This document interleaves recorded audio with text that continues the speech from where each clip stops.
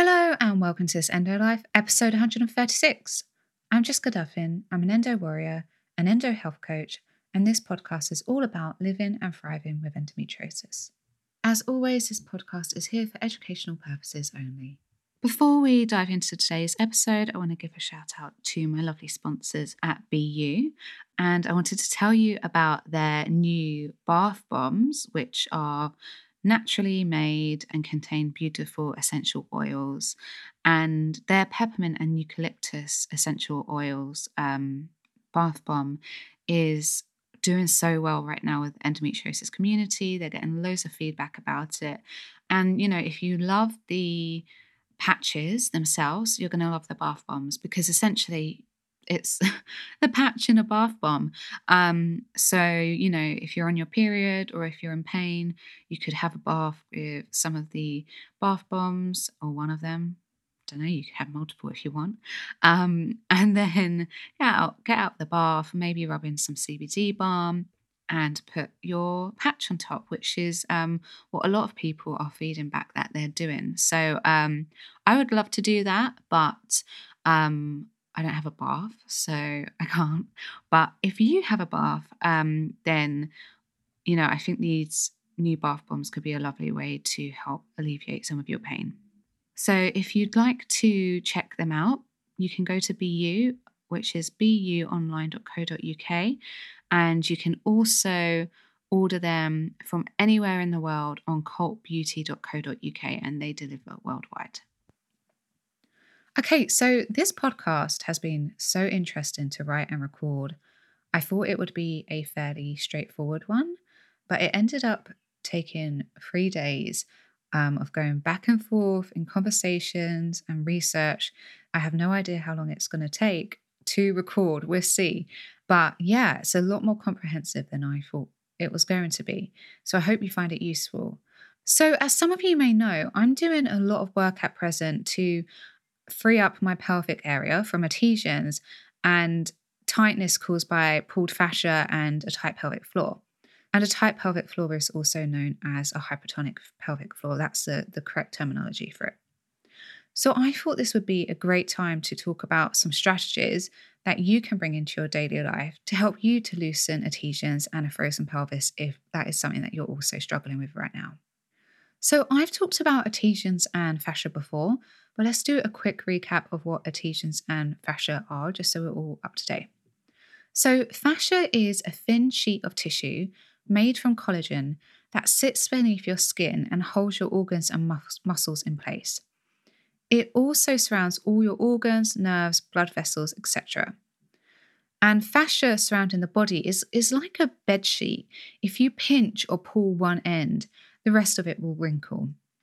So what can happen when we've had surgery is that those incisions create puncturing and scarring in the fascia, which ends up tightening the fascia and pulling it in other directions. Fascia can also become distorted from inflammation, injuries, and muscular problems like pelvic floor dysfunction. Adhesions are a form of scar tissue. They are web-like structures and bands of collagen, and they grow in response to injury and trauma to knit back together a wounded area and as part of the healing process from infection and inflammation. And collagen strands bond together to protect the damaged area to allow healing to occur in a safe and isolated environment. And if an infection is present, they protect the rest of the body by preventing the spread. Now, adhesions occur in nearly all cases of abdominal surgery. The results vary from study to study, but one large study, and a long study as well, found that between 55% to 100% of women who had pelvic surgery developed adhesions, and up to 90% of people who had major abdominal surgery, so something like cesarean, for example, developed adhesions. So if you've had one or more surgeries for endo, it's very likely that you have some adhesions. Adhesions can also form from inflammation, which we know occurs in those of us with endo due to lesions, and can also occur in those of us with SIBO because the body sees it as an infection, so the area inflames. Again, as you probably know by now, research has shown that up to 80% of us with endo may also have SIBO, so this could be an additional cause of your adhesions and frozen pelvis. And it's also worth noting here that adhesions can actually cause SIBO too, because they prevent the normal flow of the gut. So it's really difficult sometimes to know which one came first. So, what can we do about having adhesions and a frozen pelvis? Thankfully, there are numerous ways to loosen adhesions and to free up the pelvis. And as a result, these strategies will help to lower pain and other challenges associated with these issues. So, I'm going to dive into my top 8 strategies today. And this list isn't exhaustive by any means, and you really don't need to do them all. You can if you want to. Just pick those that feel most helpful for you and suit your lifestyle and budget. Okay, so number 1 is foam rolling. Foam rolling is an effective and affordable at home strategy, which you can use every day if you'd like to. With foam rolling, we're really looking at loosening the fascia rather than working on the adhesions directly. As I said earlier, fascia can get tight, pulled, puckered, and wrinkled. And if it's experiencing this in one place, it can affect other areas in the body. I know that when I had physio, a lot of the fascia work that we were doing in my pelvis was affecting my legs. I could literally feel movement in my legs. And this was before my physio told me what was happening. I explained what I was feeling. She was like, oh, that makes total sense. Very weird feeling. So, foam rolling helps to release a distorted fascia and is when we literally use a long foam cylinder to roll back and forth on various areas of our body. With foam rolling for endo or other pelvic pain issues, we're not just rolling back and forth on our pelvis, we're rolling our hips, bums, back, upper back, and legs. And so in the show notes, I've linked to a couple of videos on how to do this by physiotherapist Dr. Nicole Cozine, and I've had her on the podcast, so you can have a listen to that if you would like to. And you can order foam rollers from Amazon for about £11. That's kind of the cheapest I've seen.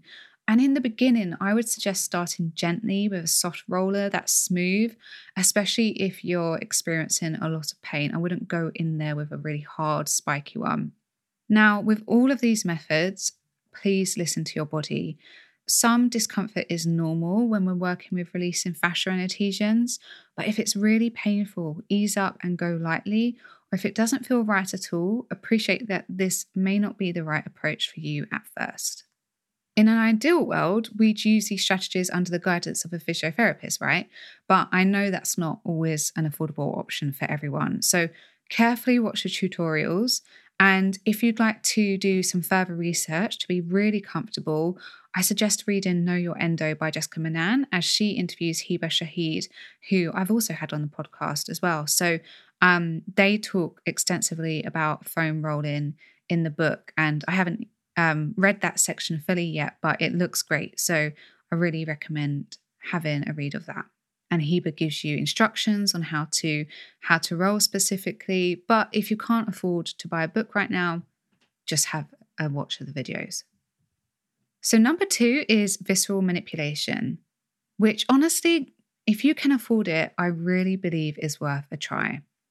Visceral manipulation is a form of organ massage which was designed by physiotherapist Jean-Pierre Barrel with the particular intention to free up organs from adhesions and other structural issues that are restricting them. Organs are supposed to be able to expand and move gently as our body moves and glide smoothly over muscles and nerves as we go about our day. They're not supposed to be stuck and rigid and, kind of resisting our movement. When adhesions or some kind of other structural problem is keeping them stuck, that's when we can experience pain and organ dysfunction, right? So you guys know my bladder is stuck and it can't expand properly. That's part of why I get this pain. Visceral manipulation is very effective for releasing these organs and loosening adhesions. And I've seen some really incredible results with my clients, and they usually feel the difference straight away. What I will caution here is that it can feel quite intense and aggressive at times. And if your pelvis is very stuck, you may be better off starting more gently with a different type of massage, like some kind of womb massage, such as the one that I'm going to suggest in the next tip. If you're going to try visceral manipulation, make sure you're comfortable with your therapist and be very clear with them about the pain or discomfort you experience within the session so they know when to ease up or when to stop working on an area if it feels too much. I can tell you from personal experience that gritting your teeth and just bearing the pain does not always end well. So don't think you have to, soldier through it. Other great forms of organ and abdominal massage include Mercier therapy and clear passage. Clear passage is really the holy grail, and there's lots of research behind it for endo and SIBO, but it's incredibly expensive. So you may be better off trying other techniques first. However, if you can afford it, I highly recommend it. In the show notes, I've linked to how to find practitioners for all of these methods that I've just suggested. So, third on our list is Arvigo therapy, which is a form of abdominal massage that is much more gentle than the ones I just previously mentioned. The benefit of Arvigo therapy is that you only need one session, which can be done over Zoom to learn it from a therapist, and then you can just practice it daily at home every evening. Now, in my conversation with Tara Ghosh, who is an Arvigo therapist and actually taught me personally, she shares that whilst Arvigo therapy doesn't directly loosen adhesions like visceral manipulation does, it does encourage circulation to the area and it helps to relax the muscles and organs in the area, which can then have the indirect effect of loosening a frozen pelvis. So it does work for adhesions, but it's much slower and is kind of a less direct approach. However, I have seen some articles by therapists claiming it can loosen adhesions. So perhaps they mean indirectly, or perhaps there are different opinions, but you can listen to the interview with Tara in episode 127 to learn more. I think the case is that it's sort of Tara has very carefully explained how it works, and then in some other articles, people are just kind of simplifying it. Like, yeah, they can take on adhesions.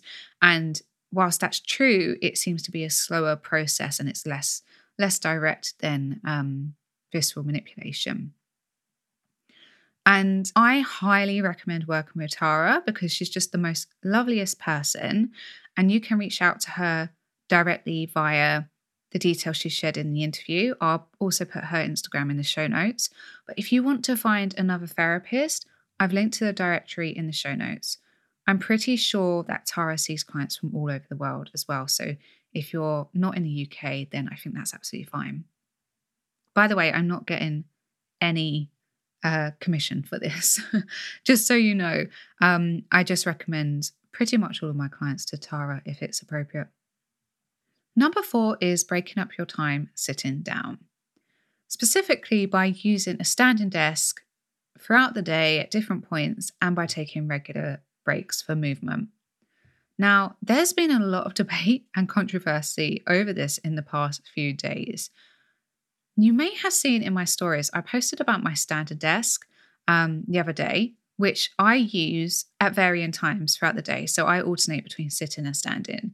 And I do this because my own physios and my colleagues, many of who are pelvic floor physios, and my pelvic pain training have all taught me that sitting for long periods of time without a break can worsen pelvic floor dysfunction symptoms through shortening and weakening the muscles in the area and restricting blood flow.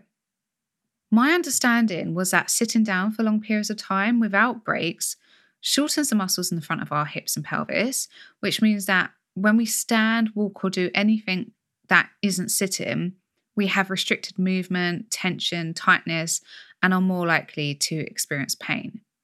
And if we have adhesions in the area, sitting down for long periods of time lessens the opportunity to stretch them and release them, making their hold on our organs stronger and tighter.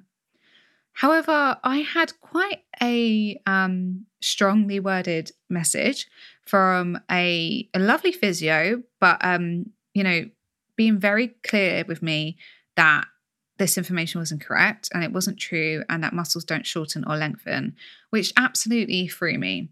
So I went away and I spoke to some colleagues and they all said that muscles do shorten and that sitting for prolonged periods of time causes this and can worsen pelvic floor issues. So I was like, okay, now I'm even more confused. So I wanted to dig a bit deeper and to understand why this physio said that they don't. And I think what it boils down to is really terminology and basically the oversimplification of what happens during sit-in to make physio language easier for patients to understand. And so, from what I gather through my own research and conversations, is that the muscles don't actually change length, but they lose their ability to stretch, so they become restricted. So, here's how one of the physiotherapists I spoke to put it. Her name is Martha Spalding, and she is a physical therapist and nutritional therapist at Circle of Health Physical Therapy, a holistic health center, which is in California. Muscle length stays the same, so no, they don't elongate, but they can be contracted, overstretched, weak in both eccentric and concentric, I hope I'm saying that right, contractions, strained, sprained, torn, and severed. Ligaments can be overstretched and they can have laxity, which is common during pregnancy. And some people just have genetic ligamentous laxity. Prolonged sit-in is stressful on the entire spine and pelvic floor as it is a prolonged static position in weight bearing on the pelvis. The pelvis is generally rotated posteriorly. Depending on the muscles, you can determine the stress component in the sit-in position. This prolonged position does impact the fascial slings, which can become restricted. So, to help understand this better, eccentric contraction means when muscle length increases from tension during a movement, like a stretch. In contrast, concentric contraction is when a muscle shortens and tenses in order to bear weight and counteract resistance. So think about lifting a dumbbell in a bicep curl. This would be concentric contraction. So the ability to perform these contractions can become weaker. Laxity is defined as looseness of muscle, but I wouldn't say that this would be occurring here. I think it's just an example that she's provided to demonstrate how muscles change. Another colleague shared that sitting for long periods of time or in a bad position can worsen pelvic floor issues as it rotates the hips, sacrum, and other bones in the pelvic area, and that it causes muscle wasting known as atrophy, which goes on to heighten pelvic floor issues and can cause pain. After these conversations, the physio who originally contacted me also replied to say that sitting all day without any movement would cause joint and muscle stiffness, but she was also very clear to state that there was no detrimental effects on the pelvis with sitting. So clearly there are some crossovers with what they're saying, but also some different opinions. As I'm not a physio, I can't really give you a definite answer. So I'm providing you with the information I have gained and also what I've learned in my time in training and working with physios. To my knowledge, yes, sitting without breaks and movement can have an impact, but I'll leave it to you to decide. My practice, as I said, is to alternate between sitting and standing throughout the day as I feel, however I feel comfortable. When I start to feel tired and my legs need a break, I sit down. And when I feel like I've been sitting for long enough, I stand. And every 30 minutes to an hour of sitting at my desk working, I get up and do some form of movement. Of course, if I'm working with my clients, those sessions are an hour long, so I don't get up in the middle of in the middle of a session. And usually it's a couple of minutes of movement that I do, like rebounding or stretching, walking around the house, or a few minutes of some other exercise. And literally it's just like 3 to 5 minutes. Even sometimes it's just 2 minutes if I'm really busy, just to break it up. Now, I appreciate that if you have chronic pelvic pain and a weak core from pelvic floor dysfunction and from living with chronic pain, that using a standing desk could be difficult for you to do. So I suggest starting when you're ready with smaller periods of time to build up strength in the core and to also use a cushioned mat under your feet or cushioned slippers to soften the impact. If you need to spend some time first just practicing taking breaks with gentle movement to build up your strength, or if you need to do some physio first or work on pain alleviation, do that first. Don't feel like you have to jump into a standing desk. This is just an option and you have to do what's right for you. If you do buy a standing desk, you should also be swapping your positions when standing up so you're not just constantly bearing down on your joints. I've linked to a helpful article in the show notes on different positions to adopt and how to stand in a healthy way when using a standing desk.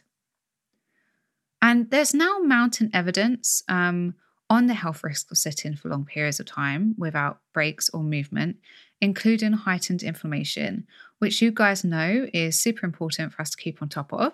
So if you're employed by a company, they really shouldn't be surprised by you asking for a standing desk. And in fact, it should fall under reasonable adjustments to help make you feel more comfortable when living with endo. If you have trouble getting your company to agree, I suggest having a listen to my interviews with Vicky Williams and Claire from See Her Thrive, which are both about your rights as an employee with endometriosis in the workplace. And if you're curious to learn more about the health considerations and research behind prolonged sit-in, I've linked to a couple of articles in the show notes. If you're self-employed like I am, you can easily order a standing desk online. Prices range pretty dramatically from whole desks which adjust to become either a seated or standing desk at about £1,000, or cardboard desk toppers that you just put on top of your desk and that you rest your keyboard and computer or laptop on. And these are around £15. So I have the cardboard one, super easy to it just opens up like a box. And so I can just swap between the two very quickly. If you're not quite ready for a standing desk, or you'd like something extra to support your pelvis further when you're sitting, it's best to take a quick break from sitting every 30 minutes if possible. I recently spoke to Rachel Dutton, the period whisperer, and she suggested getting up and doing hip circles both clockwise and anti-clockwise for a minute or so, or doing cat-cow stretches whilst I was still in my chair. There are tons of movements you can do while seated to give your pelvis a quick break. So if you'd like more options, do some extra research until you find some that suit you. So to end this unusually controversial tip, I want to reassure you that if you need to sit down or lay down regularly, it's okay. The key is really about trying to add in healthy movement regularly as and when your health allows, and to take regular short breaks from the sitting position again as and when your health allows. I understand there are days when all you can do is stay curled up. I've absolutely been there too. But on the days when you feel stronger, consider small movements like rotating your hips or a quick cat-cow to break things up a bit.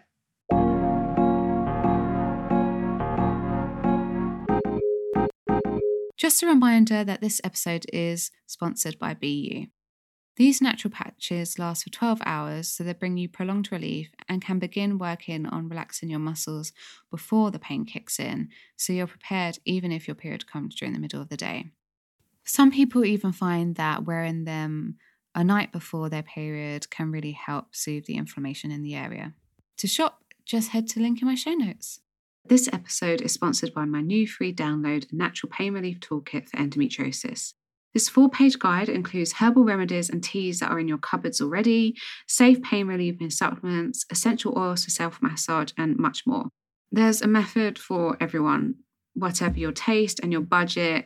Some of the options literally range from 40p to £10, so there is a range of things to support you. And the chances are that you're going to have some of these in your house already. So I'm hoping that this is a really accessible toolkit for you to get started. You know how I work. I like to make changes from our foundations of health, nutrition, lifestyle. It's not about slapping on a load of pain relief and supplements and kind of masking the symptoms. But sometimes we need a bit of help to get out the pain so we can actually begin to make some changes and feel better. And these are the strategies that I use with my clients when they're stuck in a rut. They don't have the energy and they're having too much pain to actually be able to take the first step forward. So we just want to ease those symptoms, get them out of pain so we can begin this coaching journey together. So I'm hoping that if you're at this moment struggling to see the woods for the trees and get through some of your current pain, that these methods are going to help you. To get your copy go to the link in my show notes or just go directly to my website and the link is on the homepage.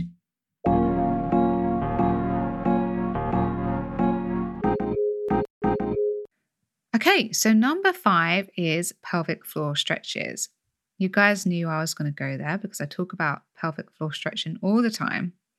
So, pelvic floor physio stretches are essential, in my opinion, for loosening adhesions and freeing up a frozen pelvis.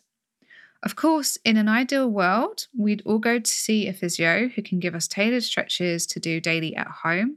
But, that's not always an option for some people on smaller incomes.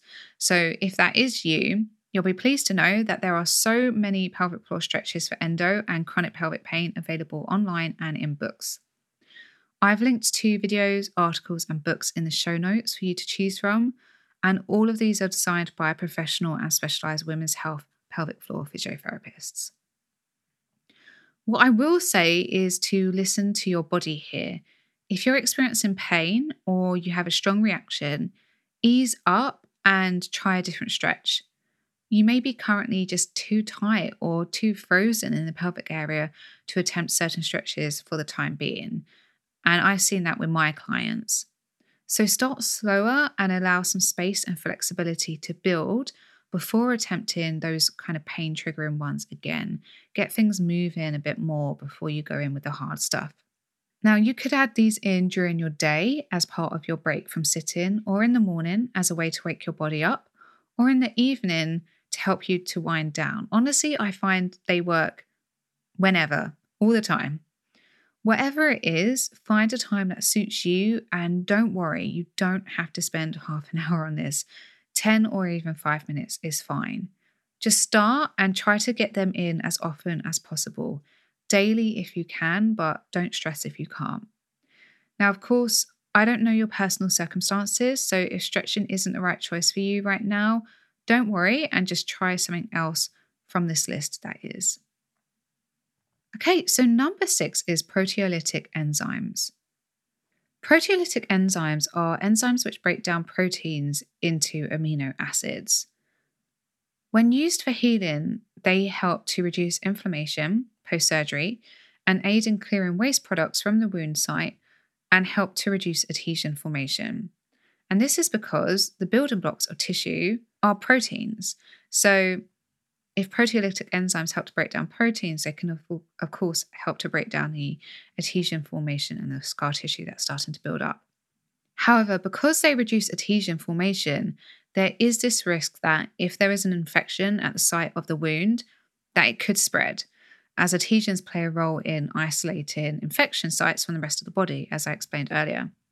And this is actually quite rare, but it has been known to happen. Another thing to note is that the research is limited on proteolytic enzymes. Most of the research is on oral surgery or sports-related injuries. The only study we have on enzymes for endo specifically is one we use commonly at the Integrative Women's Health Institute, and that's Robenzyme. Robenzyme was shown to reduce pain and inflammation post-surgery and inhibit the formation of new blood vessels, reducing the chances of further endo development and adhesion formation. So the dose used in the study was the label dose for 40 to 60 days pre-op and then 60 days post-op. And you need to take Robenzyme away from food, otherwise the enzymes will just be used for digestion, because that's basically, if you, in your body, you have digestive enzymes that break down protein and carbohydrates and fat, and we can take digestive enzymes to help us with digestion. So just don't take them with food if you want them for this purpose. Now, most of the studies on adhesion formation are conducted pre and post-op, so I really can't say whether they'd make a difference if your surgery was, say, 5 years ago. My instinct is that they wouldn't aid with the adhesions, but that they might help with the inflammation. So number 7 is castor oil. And this one is also a little bit controversial, so I'm going to provide you with the info and then you can make your own decision about it. Now, I know countless leading women's health practitioners who use castor oil to soften and break down adhesions and who experience great success with it with their clients. However, it's generally considered that more research needs to be done, and the current research is kind of inconclusive. Though there is some research on castor oil's abilities to lower inflammation, reduce symptoms of constipation, improve circulation, and stimulate muscle relaxation. And you may have heard our Vigo therapist Tara Ghosh break it down in my interview with her. So she explained that castor oil actually triggers the immune system due to some of its chemical components. However, on responding to the call, the immune system finds that there's actually no poison there. And instead, whilst it's there, it goes about using its tools to repair and heal the pelvic area, which in turn helps to break down and clear adhesions. She also emphasizes that the lowering of inflammation and improving blood flow to the area, thanks to castor oil, is part of how this process works. And Tara isn't the only fan either. I had a conversation about castor oil with my colleagues, and so many of them used castor oil packs to break down adhesions. And I know Nicole Jodim is a fan of them for endometriosis and period pain.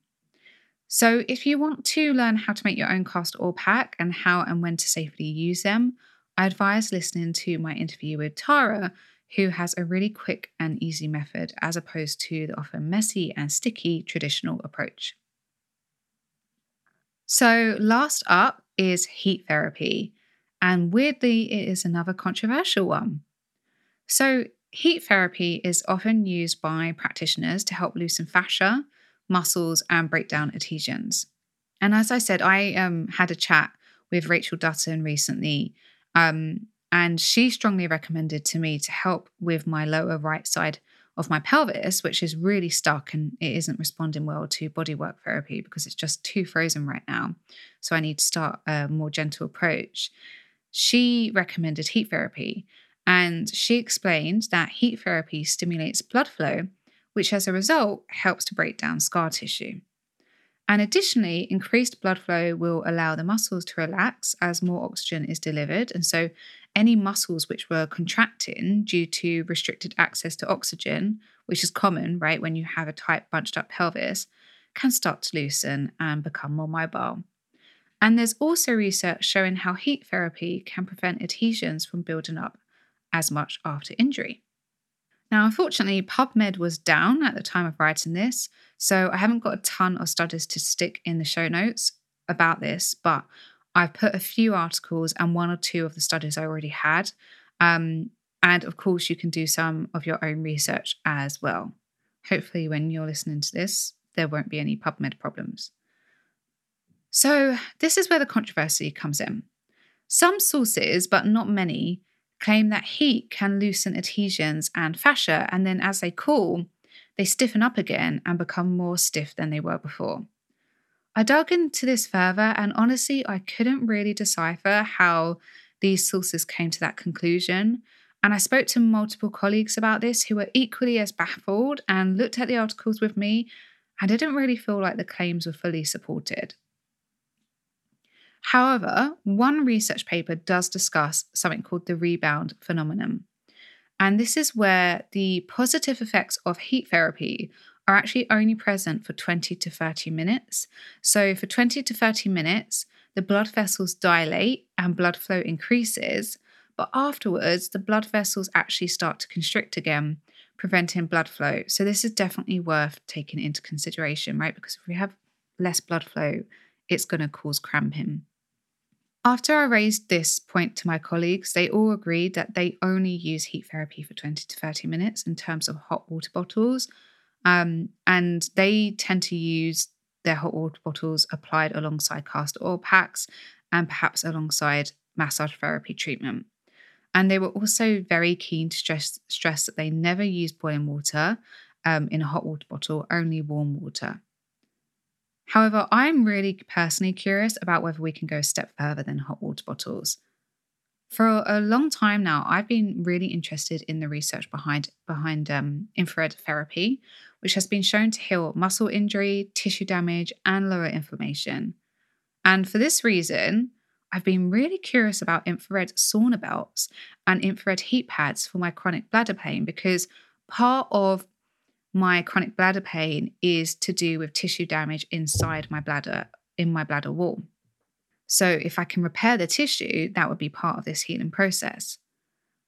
I haven't actually bought one yet because I'm just spending so much on SIBO healing, but the prices are not too expensive. They're about £50 to £60, but for some of us, a hot water bottle is, of course, a more affordable choice. So I totally understand that.